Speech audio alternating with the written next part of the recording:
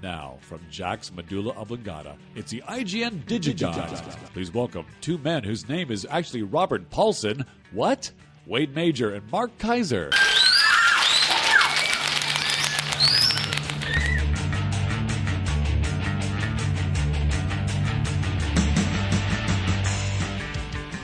A Robert Paulson reference. Boy, that's confusing. Bob, from whom?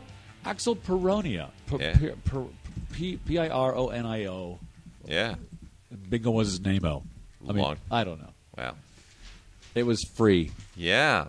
Axel, longtime listener in France. Thank you, Axel.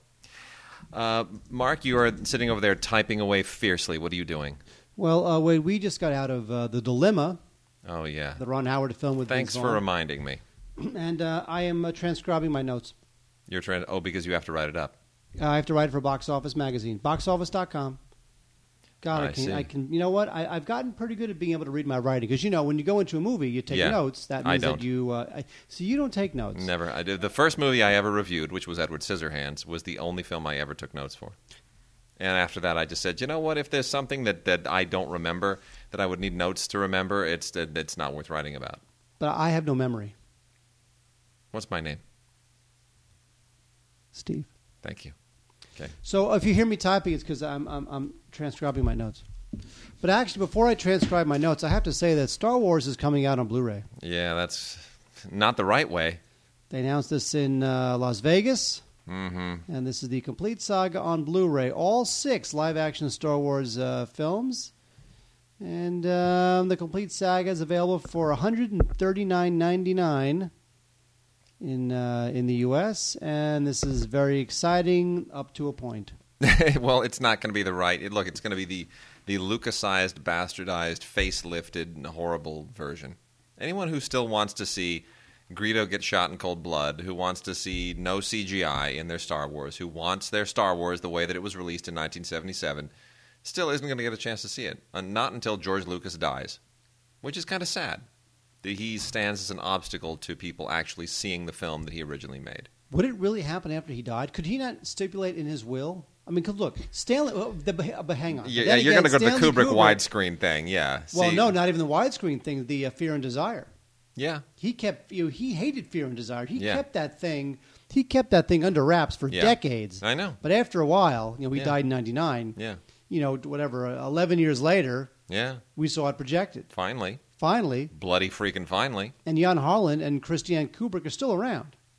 Yes, but everybody, at a certain point, the people who are supposed to be the keepers of the flame, Leon Vitali and that whole crowd, they come to their senses. It's always the filmmaker who feels more emotionally invested in somehow trying to maintain control. It's silly. Well, because Kubrick was about control. Yes. Lucas isn't about control. Lucas is about money.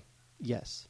Which is sad. Anyway. So we're talking about Stanley Kubrick and George Lucas in the same... Isn't that amazing? ...story. September 2011 is when you'll be seeing this craziness, and I, for one, am going to buy it because it is Star Wars. There you go. Although I'll tell you, in order to make this thing sing on Blu-ray, they're going to have to really go to town on it because people will be... This is one of those movers and shakers. In fact, I'm surprised that the Blu-ray folks are not a little upset that he's not coming out with this a little sooner. Yeah. Maybe if it was for the summertime. Because now they got to wait a whole... Because, look, this is going to sell huge. You know what they don't need to wait for? What? The Virginity Hit, which comes out next week. Oh, you're changing the subject. Because they sent us this amazing swag to remind us of that. This is like a 10-cent razor that says The Virginity Hit on one side and then printed on the other side on DVD January 18th. And, I was thinking, boy, I need a razor. I'm so glad they sent this to me. I'd like to say something, which is that whenever I've used a portable razor, I always get a good shave. Really? I do. Doesn't matter what portable razor it is. Interesting. I don't know why that is. Although I wish, is there, and by the way, this has so much to do with DVDs, but I have to say, is there an electric razor anywhere in the world that gives you a decent shave? No. There is not. No. God has still not invented one. Not one. Because I'd buy it. Yeah, I know. I would too. I used to shave with a razor, but with an electric shaver, but no. No, it's lame. No. Lame. By the way, can I say what else I don't do? What don't you do? I do not use shaving cream. Really? That is true. What do you use? I nothing. Nothing? Nothing. What is the difference between a beard with shaving cream and without? A bunch of white stuff on your face. It doesn't do much. Now, but this is so exciting. This has nothing to do with DVDs, but I'm fascinated. I mean, I don't use shaving cream either. I use the brush and the soap. See, that's lame too. The only thing That's old school. No, it's not. It is old school. Yeah. The only thing I've used. I also use one of those blades that they use to like slit people's throats, and I put on the leather strap and. Like the full-on Barber Seville blade. Yeah. The only thing I've used that will help raise your beard is like oil. Like you get like an ounce of oil. It's like $20 for an ounce, and it's that stuff works, but it's very expensive. Yes. So I generally just sort of shave with nothing, and it's fine. Jeez. You get in your shower. You don't bleed or anything. No, you get in your shower, and it's there's God steam. bless you with nice skin, not me. All right, let's talk. Hey, it's football season, which means baseball DVDs. Makes no sense, but anyway. Oh, the San Francisco Giants won the World Series. Maybe you know, maybe you don't. This is the first time they've won it since they moved to California in 1958. And this was kind of a fun team. They had the Panda and the Freak. And they had that crazy guy who crosses his arms after each save, Brian Wilson. Oh, yeah, that's right. And it's good stuff on Blu-ray. This is it's Buster Posey. He's good, too. There's also some bonus footage, including the NL Division Series Game 5, Last Out, the NL Championship Series Game 6, Last Out. A bunch of good stuff on Edgar Renteria and Freddie Sanchez. Good baseball stuff from the good folks at the MLB Network. Also, Major League Baseball. By the way, the MLB Network. Yes. What about it? It's pretty much the only network I watch. Really? I watch the MLB Network. Mike watches that too, doesn't he? Mike Rotman, producer Mike from Stupid for Movies. Yes, he's big on that too, isn't he? Yeah. Here's what I watch. I watch the MLB Network, Family Guy, and whatever crappy TV we have to watch for this show. All right. So there now what we have is from the good year 1960. We have Game 7 of the 1960 World Series. Now, here's the thing about Game 7 of the 1960 World Series. This footage was the entire game. Okay. And a lot of this footage has not been seen literally in decades. And wow. This is the game where Bill Mazeroski hit his historic home run. I don't know what that means, but I'll take your word for it. It's the shot heard around the world. Okay. So this is good stuff. Game 7 of the 1960 World Series. There's some bonus material, including some season highlights from the Pirates in 1960 and some newsreels. I love the newsreels. And there's some interviews with Yogi Berra, Johnny Blanchard, and some anything with Yogi Berra, I'm there. It is true. It is true. It's Yogi Berra. Awesome. You know, that restaurant is so crowded, no one goes there anymore. Really? That's what Yogi Berra said. Actually, you know what? A friend of mine... I know. The pizza story. Go. Okay. I can tell. I'll tell that one too. I was going to tell another one. I'll tell that one because you said pizza story. Okay. A friend of mine his father used to be vice president of the Yankees. Yeah. And he was eating with Yogi Berra at an Italian restaurant. Right. And they order a pizza pie. Waitress says, Mr. Berra, would you like your pie cut into 6 slices or 8? And Yogi says, better make it 6. I can't eat 8. And that's a very famous quote, and he was the witness to that. Yes, he was. That's amazing. That is amazing. Well, not only is it not baseball season, it's not dance season. I don't know what that means. But we have 3 terrific documentaries about dance, and I got to recommend all 3 of them. I'm not, a big dance guy. I like my Fred Astaire and my Gene Kelly and my Leslie Caron and my Sid Charisse, and that's about it. But these are pretty terrific, all of them. And it's funny, they kind of all came out simultaneously. The first one is Dancing Dreams.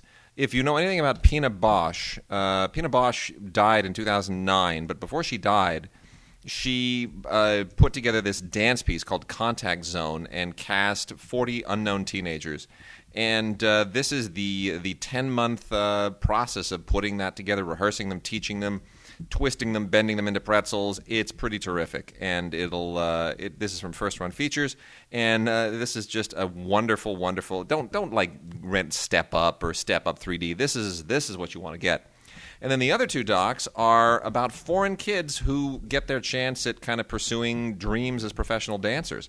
One is from Film Movement, Only When I Dance, which is about a couple of kids from Rio de Janeiro, from the slums, who kind of work. It's kind of a hoop dreams for dance. It's really terrific. Any slum story from Rio? I know, These it's great. Favela stories? It's great. All great. It's great. This is just terrific. Also includes a really, really good short film called Lila, directed by Katharina Sophie Brouwer from Germany. This and the other film, by the way, is a kind of a UK Portugal co-production. And the German film is also terrific. This is about this 12-year-old who has who overcomes certain physical disabilities through dance. It's pretty terrific. Hey, Wade. What? Throwing your notes away? I'm done with one page of notes. I'm now on to my next page of notes. Awesome. Rocket. That's how to multitask. That's right. And then the last one is also from First Run Features, a terrific story called Dancing Across Borders, about this kid from Cambodia who kind of, a similar kind of a deal, looking to pursue a dream to become a dancer, and it's just as inspiring, just as exhilarating. Has some great extras on it, including some performances from the film Tchaikovsky Pas de Deux, Square Dance, Coppelia, La Sylphide, La Sonambula on the other side. A lot of great stuff. So definitely check out all three of these documentaries if you are a fan of dance. Gotta dance. Yeah, great. Also, we should, let's see, we got...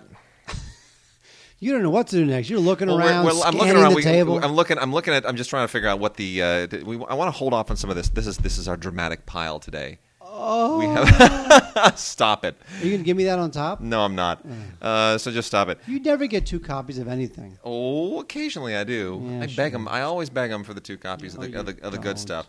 But let's talk about some bad television first. Just kind of warm the listeners up. Hot in Cleveland, Season 1. This is that Betty White show that has no reason to have Betty White in it because it just kind of sullies her reputation endlessly. Mark, have you seen this show, this TV Land show? I have seen clips of it. I mean... Look, you realize if your show is on TV Land, you're not getting the best comedy writers out there. But yeah, and that's the thing. You go Valerie Bertinelli, Jane Leaves, Wendy Malick, Betty White. Wow, what a cast. Yeah, this is 1978. You know what? It's all about the writing, and the writing on this show is terrible. It's just terrible. I just don't get it. But anyway, if you like the actresses and you can sort of overlook, or you want to just sort of watch them and put it on mute, maybe you'll get something out of it. Got a few featurette things on here, bloopers and a set tour, and not much. And this thing starts a whole new season now. So, along with this other thing called Retired at 35, which they threw the pilot episode of on this, and I failed to watch it because it's just not interesting. Then we also get Greek Chapter 5, the complete 3rd season. I also likewise don't really get this show, but it apparently has some kind of a youthful following. And very little by way of bonus features. There's some featurette stuff, cast and crew audio commentaries on selected episodes, a featurette called Gotcha, some gag reels, the usual. Really, honestly, this show just feels like something that belongs in 1985, and I'm not quite sure why. The Kid Who Was in Hot Tub Time Machine is about the only good thing on it, and I'll leave it at that. And Big Love, the complete 4th season, as this thing starts its very last season, which starts on January 16th. So obviously, once again, timed to push the current season. This show has gotten. I actually know someone who's a semi-regular on the show, and she's really good.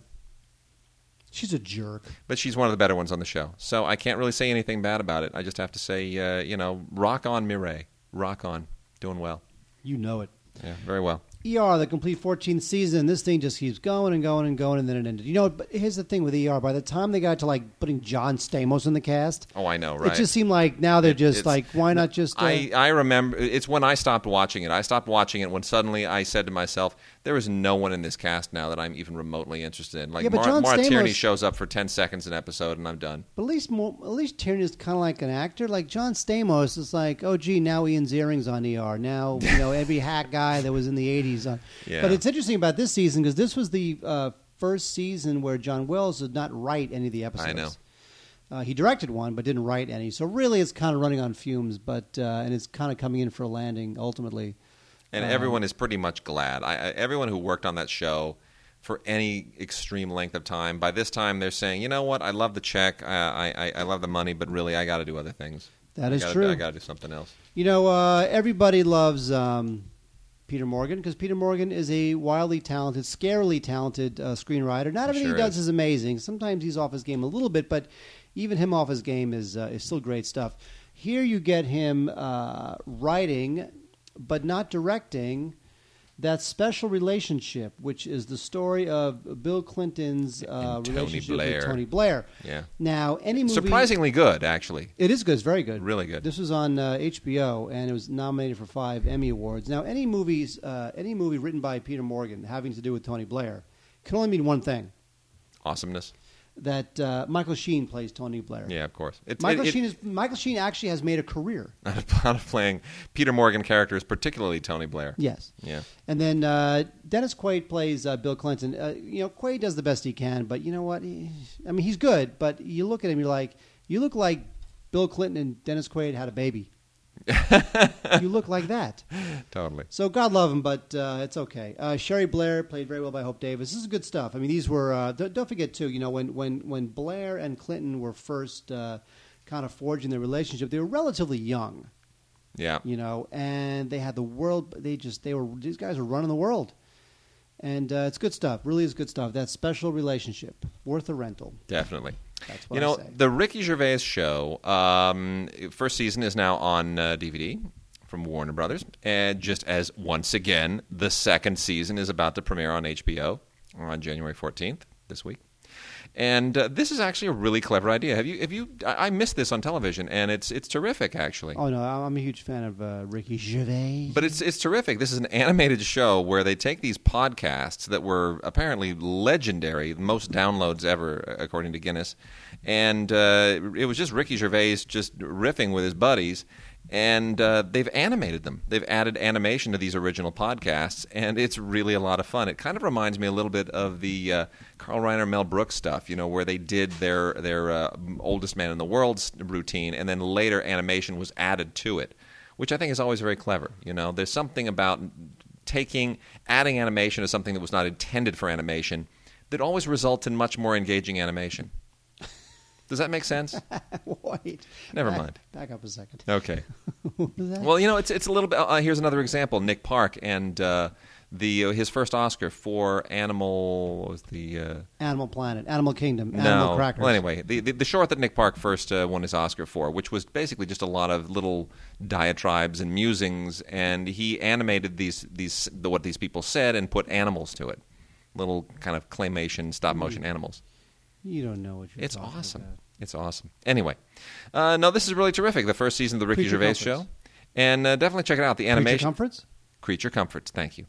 Anyway, the animation is really, really good. It's kind of old school, sort of like Flintstone era animation, mixed a little bit with a little dash of Ren and Stimpy or something. I don't know, something like that. But really, really good. So top notch. Andy Bialk is the guy who did the character designs. Max Bialystock? Exactly. There you go. Also want to do a huge plug for some British stuff. Last week we mentioned the Sherlock Holmes, Hound of the Baskervilles, and now we get the one that I absolutely love, which is Ian Richardson as Sherlock Holmes in The Sign of the Four, which is pretty great. This is from BFS. And the BFS stuff isn't always the easiest to find out there, but definitely check this out. Ian Richardson is terrific, really, really good, and not necessarily the one that most people are aware of. But if you've seen any variation of the Sign of the Four or the Sign of Four, this is probably, I think, at least in the top 2. So check it out. It's one of Conan Doyle's better stories and one of the better versions of it. Also from PBS, this is I can't make it the pick of the week because we got so much other good stuff coming up, but I can't say enough great things about Macbeth. This is Patrick Stewart's amazing performance from the British stage, West End stage performance in Macbeth, which was redone as kind of a fascist tone to it. There was sort of a Spanish-Italian fascist motif going through this thing. I had the enormous privilege of actually seeing this in late 2007 in London, and this thing actually ended its run in December of 2007. I saw it in October of 2007. With Patrick Stewart. With Patrick Stewart, and it was phenomenal. I mean, he was magnetic. It was unbelievable on stage. You don't necessarily get that same dynamic watching it on the DVD, but you do get just how amazing it was. And this is the only way it's been captured. So, I mean, you're never going to see him do this live again. Highly unlikely. So get this now and just soak it in. It is so, so good. But be prepared, it is gory. I mean, it is bloody and gory. It really is. And if you go, well, how can a stage production be bloody and gory? Oh, it is. Oh, it is. Just You realize that... be prepared. You realize that one of the most misbegotten Broadway shows ever was a Broadway version of Carrie. Oh, that's right. I knew about that. It closed after, I literally think it might have closed after one performance. Holy cow. Quite legendary. My Quite goodness. legendary. Speaking of legendary, David Hasselhoff. Oh, yeah, the Hoff. This is the extended and uncensored Comedy Central roast of David Hasselhoff. You know, when I was growing up, back in the 1860s, Yeah. the roasts, the old Dean Martin Dean roasts. Martin roasts. I love those. They were, you know what? They were. Nobody remembers those. They were gently. They were gentle ribbing, gentle, clever ribbing. Yes. We don't do that anymore. No, this is basically ripping you a new a-hole with every possible four-letter word and orifice mentioned within 30 minutes. True. And with thing with Hasselhoff is that with a lot of these Comedy Central roasts, the guys who roast you, they've never even met them. Yeah. You know, but with Hasselhoff, you got Pamela Anderson, Whitney Cummings, Greg Giraldo. Interesting. George Hamilton, Hulk Hogan, Lisa Lampanelli. Jeffrey Ross is the host of all these things, and I used to know Jeffrey Ross. He's a good guy. I have to say, of the old school roasts, some of them could get pretty raw. I don't know if you ever heard. No, but never. There was never any. There was double entendre stuff, but not pure blue stuff. There was only once. I remember once. I think it was Pat McCormick ribbing Milton Berle, and it got really raw. Well, because Milton Berle had a reputation. Yeah, for his endowment. Yes. Anyway, you know, if you like Hasselhoff, go for it. Otherwise, you know, there's the thing with the roast is that the funniest ones are the ones that roast people you like. Yeah, exactly. Well, I have no love for Hasselhoff. I have no. I interest like in him. Hasselhoff. He's groovy. He gets drunk and eats hamburgers and humiliates his family. Awesome. It's awesome. Okay, we got a couple of comedy bits here, a couple of comedy performances from television, both of which I am fond of.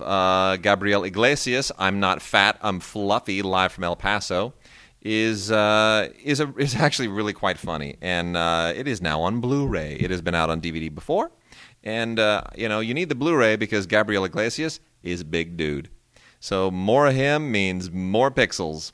And it's worth it. I really do think it's worth it. Again, Blu-ray for comedy, people go like, why, what's the point? It's just, it's funny or it's not. Doesn't matter what the resolution is. But something about the live performance really does kind of come through a little better on Blu-ray.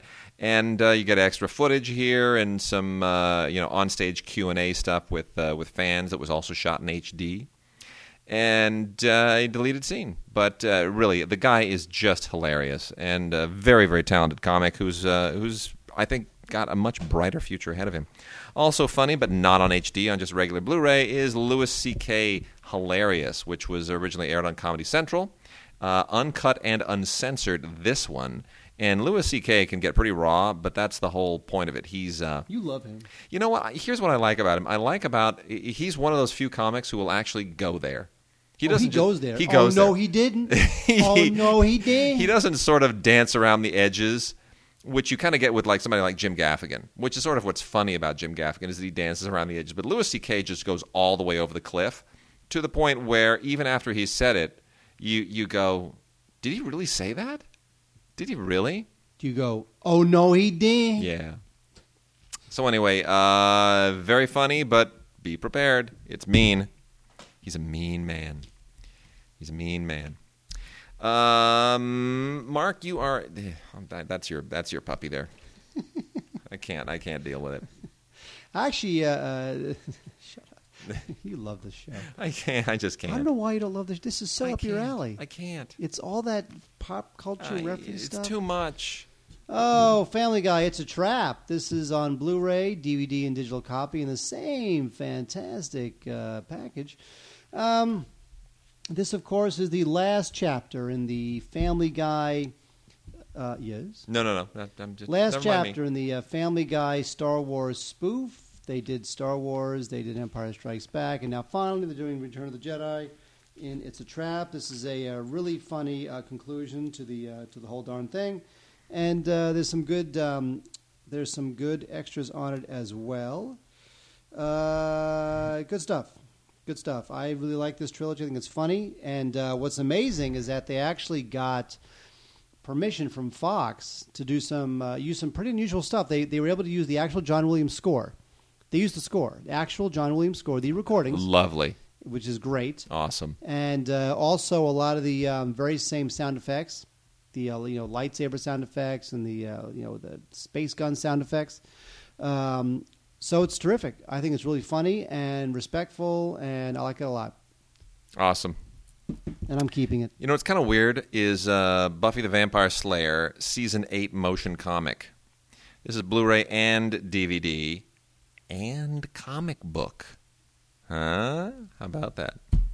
This is kind of weird. This is like taking the Buffy the Vampire TV show and continuing it as a motion comic, and which is interesting because it's based on the Dark Horse comic series anyhow. But I was never a huge fan of the TV show, so I guess I'm not necessarily the best person to go, oh, wow, it's so cool. It's like it picks it up and it makes everything sort of quasi-animated and junk and stuff and coolness. But I could see there being a kind of fan attraction to kind of playing with the Buffy universe this way. And in some ways, just kind of glancing through it, it seems like all this stuff makes a lot more sense and feels less cheesy as a motion comic. I don't know. I'm never a big fan of motion comics in general, but why not? 19 issues in standard definition on the second disc and in high definition on the first disc. And so you can put it in the car or in the Blu-ray player or whatever. You can bring this thing with you wherever you want. And then real quickly, before Mark drags us into classic television, I got a little thing here called the Narnia Code, now that the current Narnia film is out there and not doing well. This is sort of like it's taking the idea that somehow there is a Da Vinci Code-like code somehow hidden inside C.S. Lewis's writings. Just stop it. I know. Anyway. Nobody, you know what? There's no code on anything. Nobody saw Jesus in a tortilla in Mexico. The Shroud of Turin. Do you really think the Shroud of Turin is going to have Jesus' face on it? Mm-hmm. Have you ever dried yourself and put the towel to your face? Is there an imprint of your face on your towel? The Shroud of Kaiser. The Shroud of Kaiser. Nobody's seeing Narnia codes, and there's no Mayan 2012. There's no Nostradamus. There's a whole bunch of crap. Even if it's crap, it's kind of fun to watch. Christ. It supplements your enjoyment. Now I'm pissed off. And then the complete season 5 on 2 DVDs of The Universe, which has become like, the Cosmos for our day. I still prefer Cosmos because it had Carl Sagan rocking the boat. But there's a lot of cool stuff on this. And some of these episodes are really pretty cool. They get into time travel, most notably, which as to whether or not it's possible or not. And that I thought was really super cool. That's almost worth the whole season 5 alone. And just great graphics to begin with, so check that out. And Lennon NYC, or is it Lennon NYC? It's only one N connecting Lennon and NYC. John Lennon, obviously all the rage still, and especially this year, because we had the Nowhere Boy, which is coming out on DVD soon. That is correct. And Blu-ray. Nowhere Boy, about the childhood, the young adulthood of John Lennon. Pretty good movie. Well, this is kind of not all about John Lennon, but it's about a particular aspect of John Lennon's life and career, primarily around 1971, when he didn't want to be basically known as the guy from the Beatles, and he was trying to sort of forge a new identity and profile for himself. And it's interesting. A lot of stuff here that I had never seen before, never heard before, unreleased studio recordings. Really, actually pretty compelling. And you get a lot of famous people who kind of weigh in here. Elton John shows up. It's and Yoko Ono, who's a nut, but she even obviously kind of validates this thing as well. So if you want kind of to shine a spotlight, if you're a John Lennon fan and you want to see a movie that shines a spotlight on a particularly interesting part of his career that is often not substantially spotlighted, Or is it Spotlit? Wait, we have so I much know. stuff to Never go mind. through. Go for it. Check it out. All right. What do you got there? I have the Andy Griffith Show 50th Anniversary, The Best of Mayberry. Now, this is one collection that has all the episodes that the fans love. What's great here is that it has the full-length episode of the Danny Thomas Show that introduced the Andy Taylor character. Okay. So that's pretty cool. Yeah. And you know what? I love this. I was never the hugest fan of Andy Griffith. I was a city kid. I want to see people all rural and drawling their R's and fishing and hunting. Not really into that, but I do love the cast commercials at the end with the sponsor spots. I love that stuff. That's all in this. It's good stuff. It's Awesome. good. There's also a little documentary called "Celebrating 50 Years of Mayberry." That's not bad. Kind of ironic since we just saw a Ron Howard directed movie. We can't get away from the guy, can we? That is true. That is true. Awesome. Speaking of things we can't get away from, it's Mannix, the 4th season. This is the season where Mannix, who cares?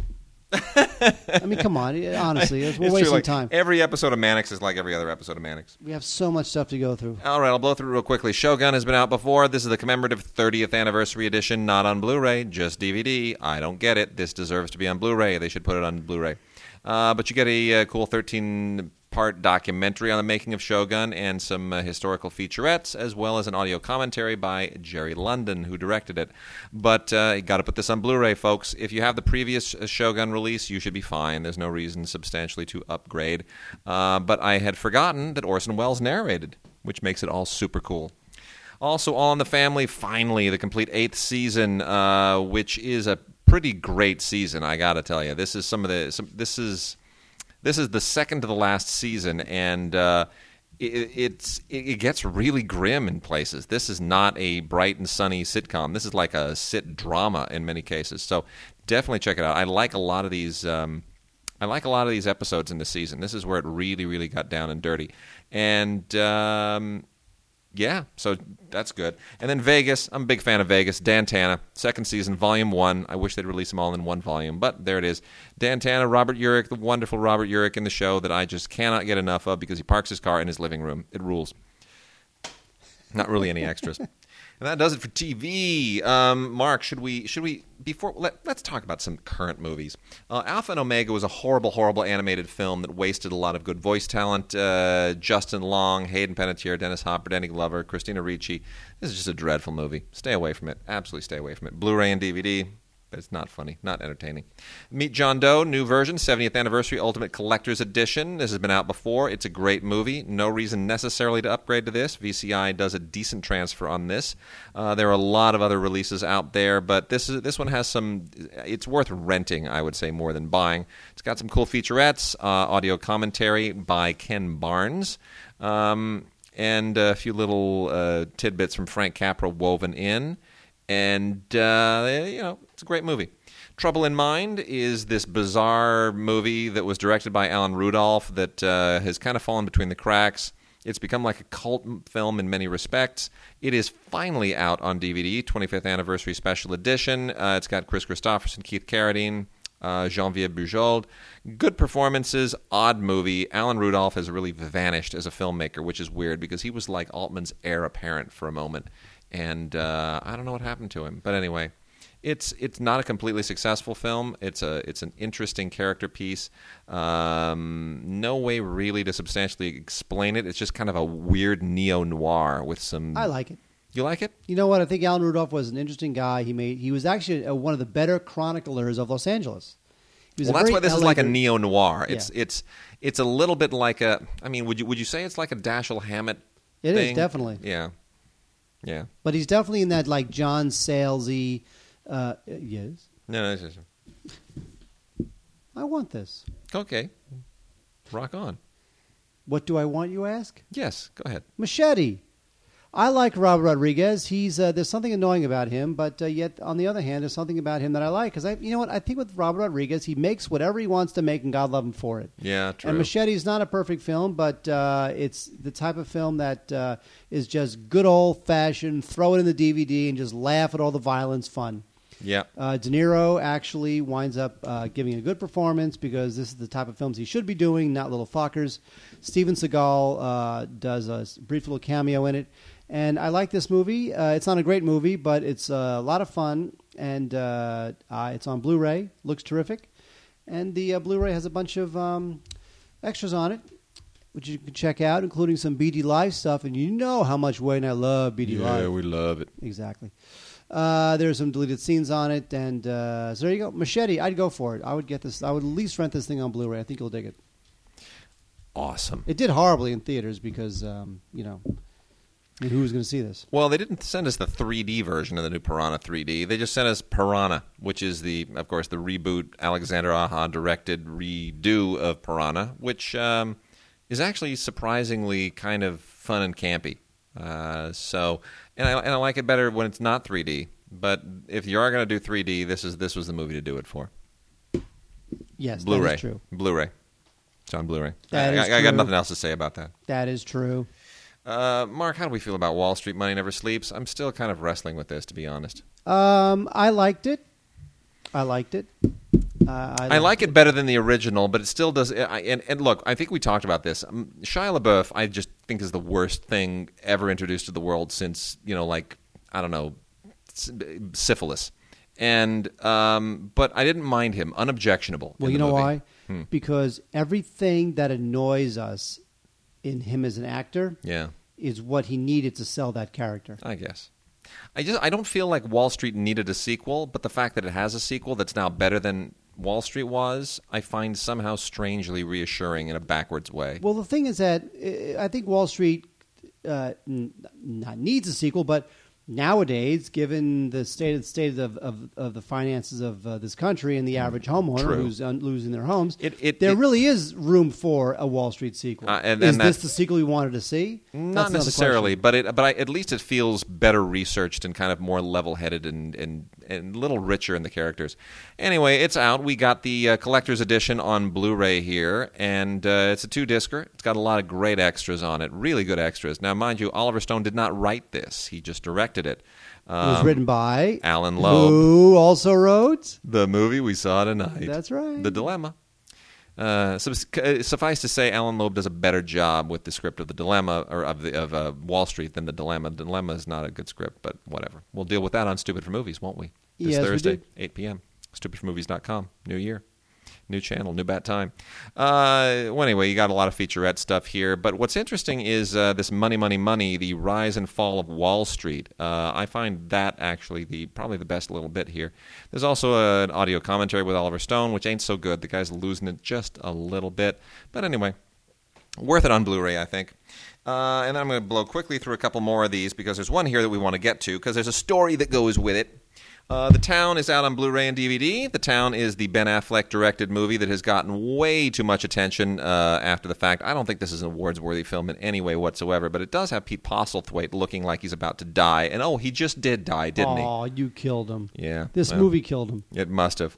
Anyway, you get there. This is weird because you get an extended cut and a theatrical cut here, both of them with commentaries by Ben Affleck. Which, well, now, the extended cut adds a lot more information about the Ben Affleck character. Which I don't think necessarily makes the movie better. No, you know what?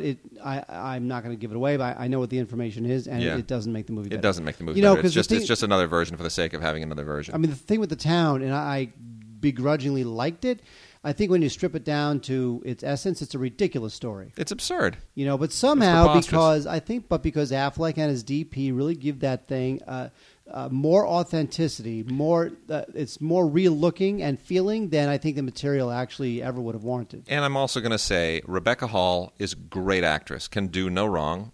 She just is great in everything she does. She's British, by the way. Sir Peter Hall, the stage director. That is true. That's his daughter. And look, let's face it, Jeremy Renner, terrific. John Hamm, terrific. I think they bring. You know what, John Hamm, by the way, not terrific.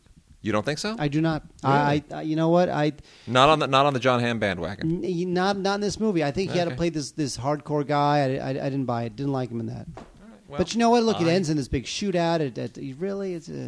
And then Legend of the Guardians, The Owls of Ga'Hoole is just... I fell asleep in this movie. This is just horrible. Zack Snyder should just... It is amazing animation, which is the problem. These crazy owls and this nonsensical, just mythical bunch of BS crap all thrown together. It's like all that Joseph Campbell junk from everything from Star Wars to Lord of the Rings, all kind of thrown into a blender, and with a bunch of owls that all look the same, and the evil owls and the good owls, and some big magnetic web that hypnotizes good owls and turns them into drones. I don't know. None of it makes any sense. And it has his stupid slow motion, speed up slow motion stuff in it as well. And that's what he'll be doing in Superman. When And he does Superman, that's it. surprisingly violent for a PG-rated film. I got to be telling it's just get with it. This thing is really kind of a brutal movie. Should have been PG-13. Anyway, it was a 3D film, not good in 3D, not good in 2D, but if you want to watch it, it's on Blu-ray and DVD and digital copy all in one set. Mark, tell the people about our Social Network experience, because the Social Network is on DVD and Blu-ray this week, just in time to start its big Oscar run. Hang on, wait. I'm checking my my JDate account. Oh, is that a Facebook thing? No, it's on JDate. Well, we got to talk about the Social Network. We do? Yes, we do. Fine. Hang on. I'm writing this number down. Okay. Got to call this girl. Got a number on JDate. Oh, I'm sorry. Look at this. Mark's dating activities. Mark's love life is interfering with our podcast. Oh, yeah, the love life, the one I don't have. Yeah. Here's the thing, Wade. So, what's it called? Where did we get our Blu-rays, Mark? They weren't mailed to us, were they? No, we actually were handed them on the street. We were. We handed them on the street. Wade and I went to a... here's the thing. Let's back up for a second. Sony sees the writing on the wall. Yes, they did. This movie's going to win Best Picture. I was going to say that The King's Speech was going to win Best Picture, but it suddenly feels like the momentum has switched now that every single everyone, National every Society. critic, it's unreal. Every critics organization, ours included, and I wasn't one of the people who voted for it, but every critics group has anointed this film the Best Picture of the year, which has happened only to two other films in the last 15, 16 years. And that was last 20 years, and that was Schindler's List, and which went on to win the Oscar, and the other being L.A. Confidential, which failed in its run against Titanic. So, is this going to be a Schindler or an L.A. Confidential? Will it be a Saving Private Ryan, or will it be a Shakespeare in Love upset by King's Speech? Who knows? I don't know. I still think King's Speech is a better film, but anyway, it's a good film. It's still a good film. So here's the thing: Sony sees the writing on the wall. They want to keep this thing in the press, in the media, out there during this crucial voting time. So what they did was Sony threw an enormous DVD release party, Blu-ray release party at Spago. Now, Spago is the restaurant run by Wolfgang Puck, one of the world's most famous chefs. And if you eat at Spago, you're going to be eating good food. Oh, yes, now, you will. Yes, you will. Now, I did the best I could tonight, eat all day. Of course, I can't really do that. I just have to eat. So by the time I got to Spago, I was maybe, my stomach was maybe half full. Mm-hmm. However, we got there. Wade sat down in the back. He got there before I did. I got there, and I scoped the place out. I got there right when the doors opened, and I scoped the place out, and I said, okay, the food is being made right there in the kitchen behind those big glass windows where I can see all the cooks working it. I'm going to grab me a booth right there, because then when the guys come out with the hors d'oeuvres, you are first in line. They're going to offer it first to you before anybody else gets their grubby fingers on it. And by the way, they did. Oh, they did. I found Wade in the back. Yep. Wade was just eating food in a little plate by himself. What? No, I was rocking 2 plates, bro. I was rocking 2 plates. We ate so effing much. Oh, my God. Because here's the thing. They had all those hors d'oeuvres, which are delicious. Oh, and they also had a carving station. Yeah. With what's it called? Mashed potatoes that you loved. Mm-hmm. Right? Yep. And then here's the thing. They had dessert, which is usually where I live. But the dessert, not that great. Now, the whole cast was there.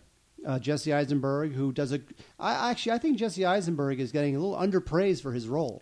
I think he's terrific, and I don't like that kid. It's a little bit like Shia LaBeouf. I have the same issues with both of them. But it's the same thing. Everything I don't like about Jesse Eisenberg is what makes his portrayal of this character work for me. And I agree. He's really good in it. I don't know that he's one of the best. He's not Colin Firth good, but he's good. No, but if you imagine, what other actor are you going to put in that role? You're going to put Michael Cera? No. Can you imagine Michael Cera in Social Network? I mean, you Who might you put in that role? Tobey Maguire. I don't know. It'd be dreadful, just dreadful. I mean, seriously, it's like when you think of best actors, you think if you took him out of the movie and replaced him with somebody else, would the movie have been as good? Don't see it. He was there at our little You cannot evening. tell that story. I can't tell the story because a certain colleague of ours went and conversed with him, and was so enamored of him that our colleague said talking to him was like rape. That was very funny. By the way, that was not me. Enormously amusing. It was funny. That line was in the way that it was delivered with such relish. It kind of sent us into a tizzy for the rest of the evening. Anyway, well, that's Social Network, which, by the way, is a fantastic Blu-ray.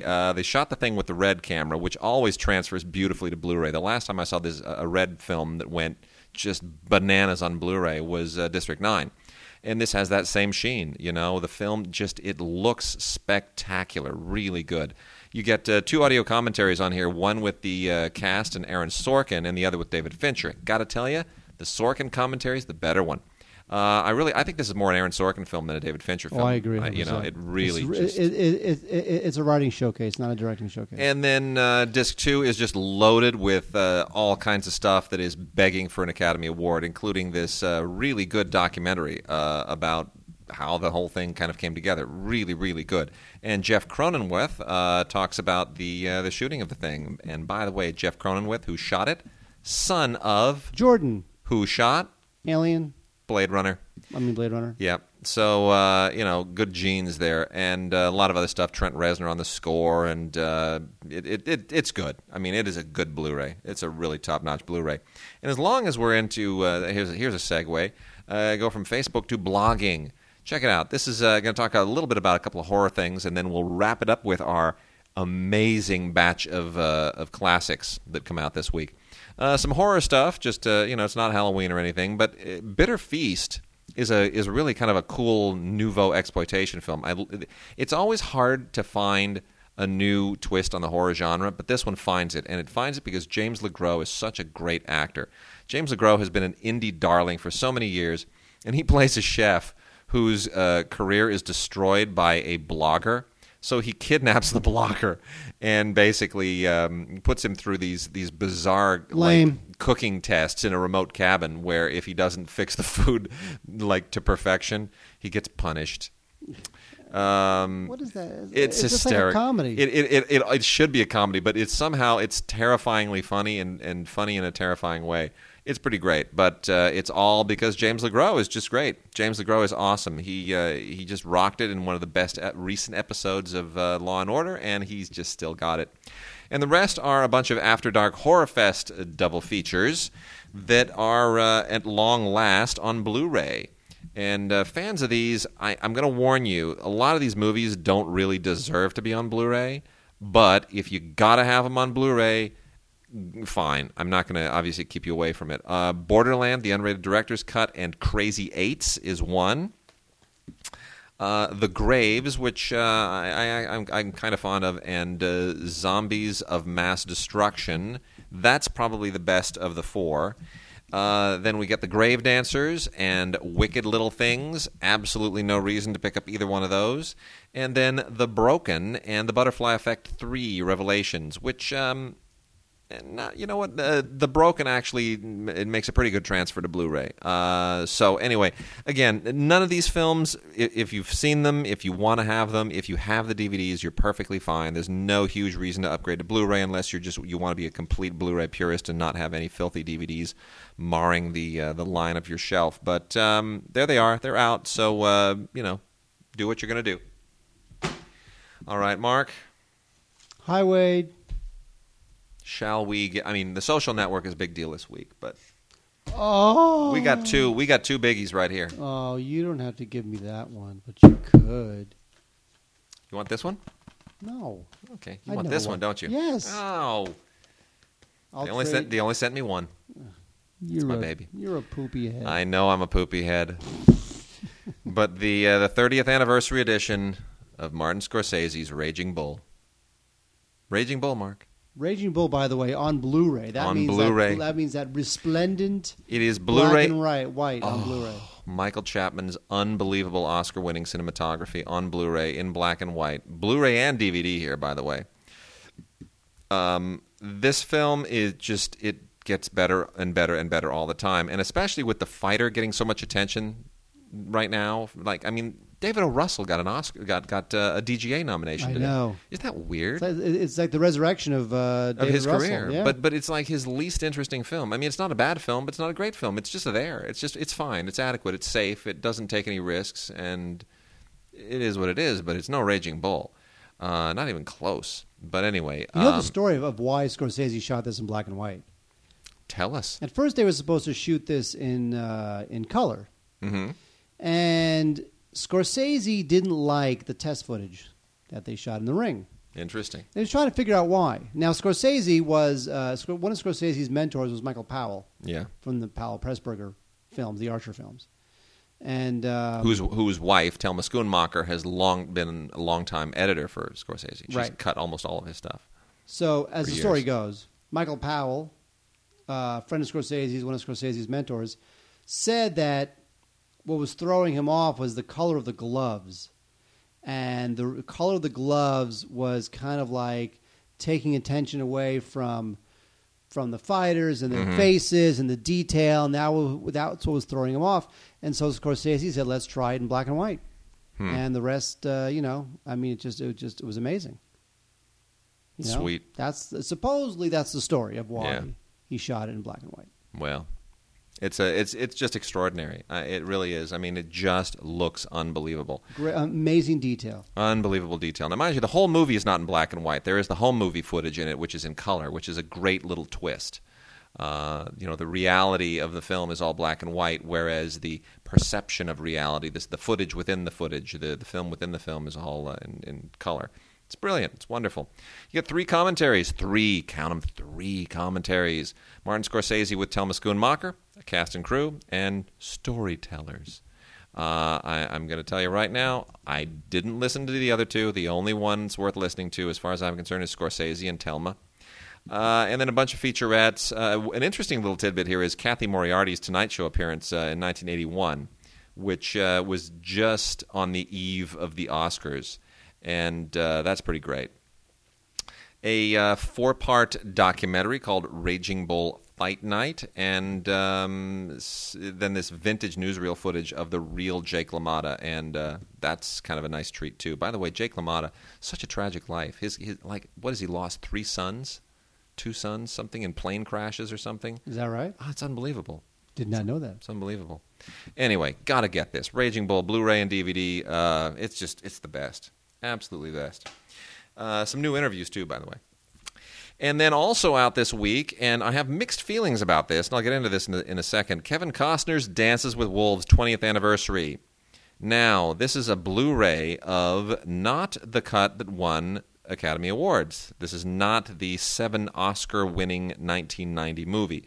This is the extended version of that movie, which is almost an hour longer, which in my opinion is far superior. The original Dances with Wolves, which is about 3 hours and 1 minute. How long do you want?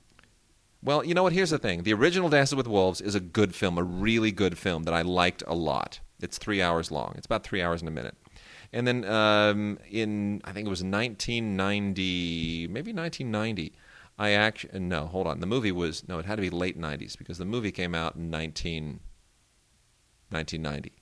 So the movie was 1990, so it was let me do the math on this. It'd be like 1990, maybe 1993. I can't remember. Anyway, I was in Paris, and I saw the 4-hour cut at a theater in Paris called the Grand Rex, which is enormous. It's like 4 stories high, 3 balconies. It's just obnoxious. Giant screen, seats something like 4,000 people. Huge. And it was unbelievable. I could not believe how good the 4-hour version was. It had an intermission, but it filled in so many blanks, and it just elaborated more on the Indian culture, and the narrative was just so much richer. It was amazing how much better it was. Honestly, a masterpiece, a far better film. However, I do think they should be releasing, for the 20th anniversary, they should be releasing the film that won 7 Academy Awards. Release both cuts, but please at least release the one that won 7 Academy Awards just for historic purposes, just so that we have an actual record of that film still. Yeah, but you know which movie should have won Best Picture that year? Goodfellas. That was the better film that year, wasn't it? Yeah. But this is all Anyway, politically correct. water under the and bridge. Blah, blah. Yeah. Well, 2 discs here. You get the extended version of this with a great audio commentary by Costner and Jim Wilson. Another audio commentary by Dean Semler and editor Neil Travis. Semler is a terrific cinematographer, good guy from Down Under. And a whole bunch of featurette-y stuff as well, but as well as the original making of featurette and the original trailer, which feels kind of cheesy now. The 7.1 audio is just beautiful. That John Barry music is spectacular, but I still want the other cut. I want the other cut, man. They need to do that for us, even if it's not the best version. And then 3 more quick little classics this week that you should be aware of. Once Upon a Time in America, not the most brilliant transfer that I was hoping for. Warner Brothers seems to have spat this one out without as much attention as I would have liked. Our buddy Richard Schickel, grumble, grumble, grumble, grumble, does the commentary, and there's an excerpt from the documentary Once Upon a Time, Sergio Leone, which I would prefer the entire documentary be on here, but that's okay. Other than that, no special features, and this film is also about nearly 4 hours long. Pretty great movie, but I just wish they had given it a real kind of... this one almost begs for that Warner Brothers Blu-ray book treatment, and I hope they're maybe holding off on that. But anyway, Arnon Milchan produced that too. He's a jerk. How's your J-Date thing going over there? I just emailed a girl. Did you? She's 35 and she's a chef. Really? I'll see if she emails me back.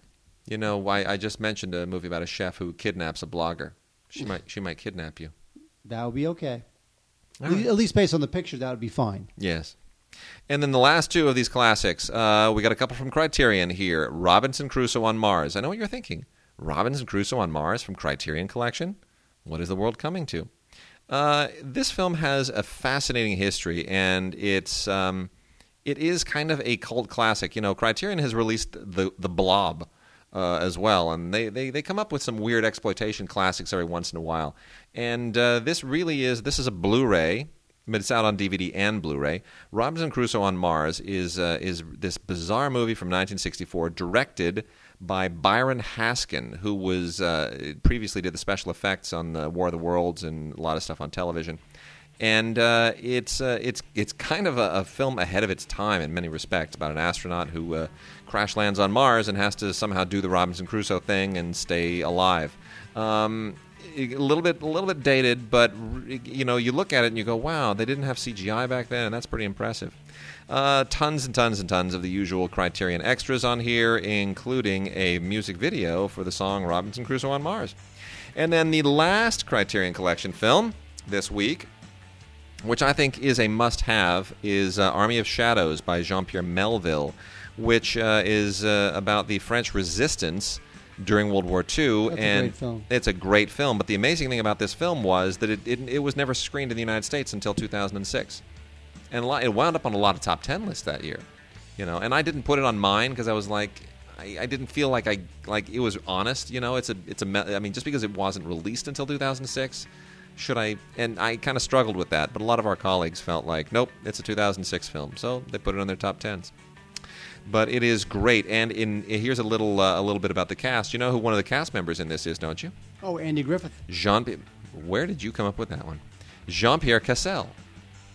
Oh, who's the father of Vincent Cassel, who is a pretty great actor. He's cool. Amazing actor. He was in Black Swan. Oh, yeah, he's really good in Black Swan. He is good in Black Swan. Did you see the Black Swan spoof on Saturday Night Live? Everyone's talking about with that. With Jim Carrey? Oh my gosh, it. you have to go onto whatever it is. What's the NBC site?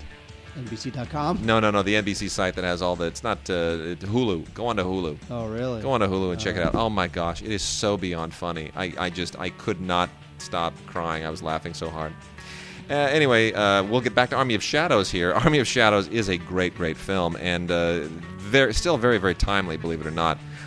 This includes tons of great extras here, including an audio commentary by film historian Ginette Vincent-Doe, some interviews with people who were involved in the film, great footage from when it was shot of Melville doing his thing, and a really cool short documentary called Le Journal de la Résistance from 1944, which was actually shot during the final days of the German occupation. So amazing stuff on here, a real chunk of history. And with that, we're done. Check us out, Stupid for Movies, Thursday, 8 o'clock Pacific Time at stupidformovies.com. See you next week.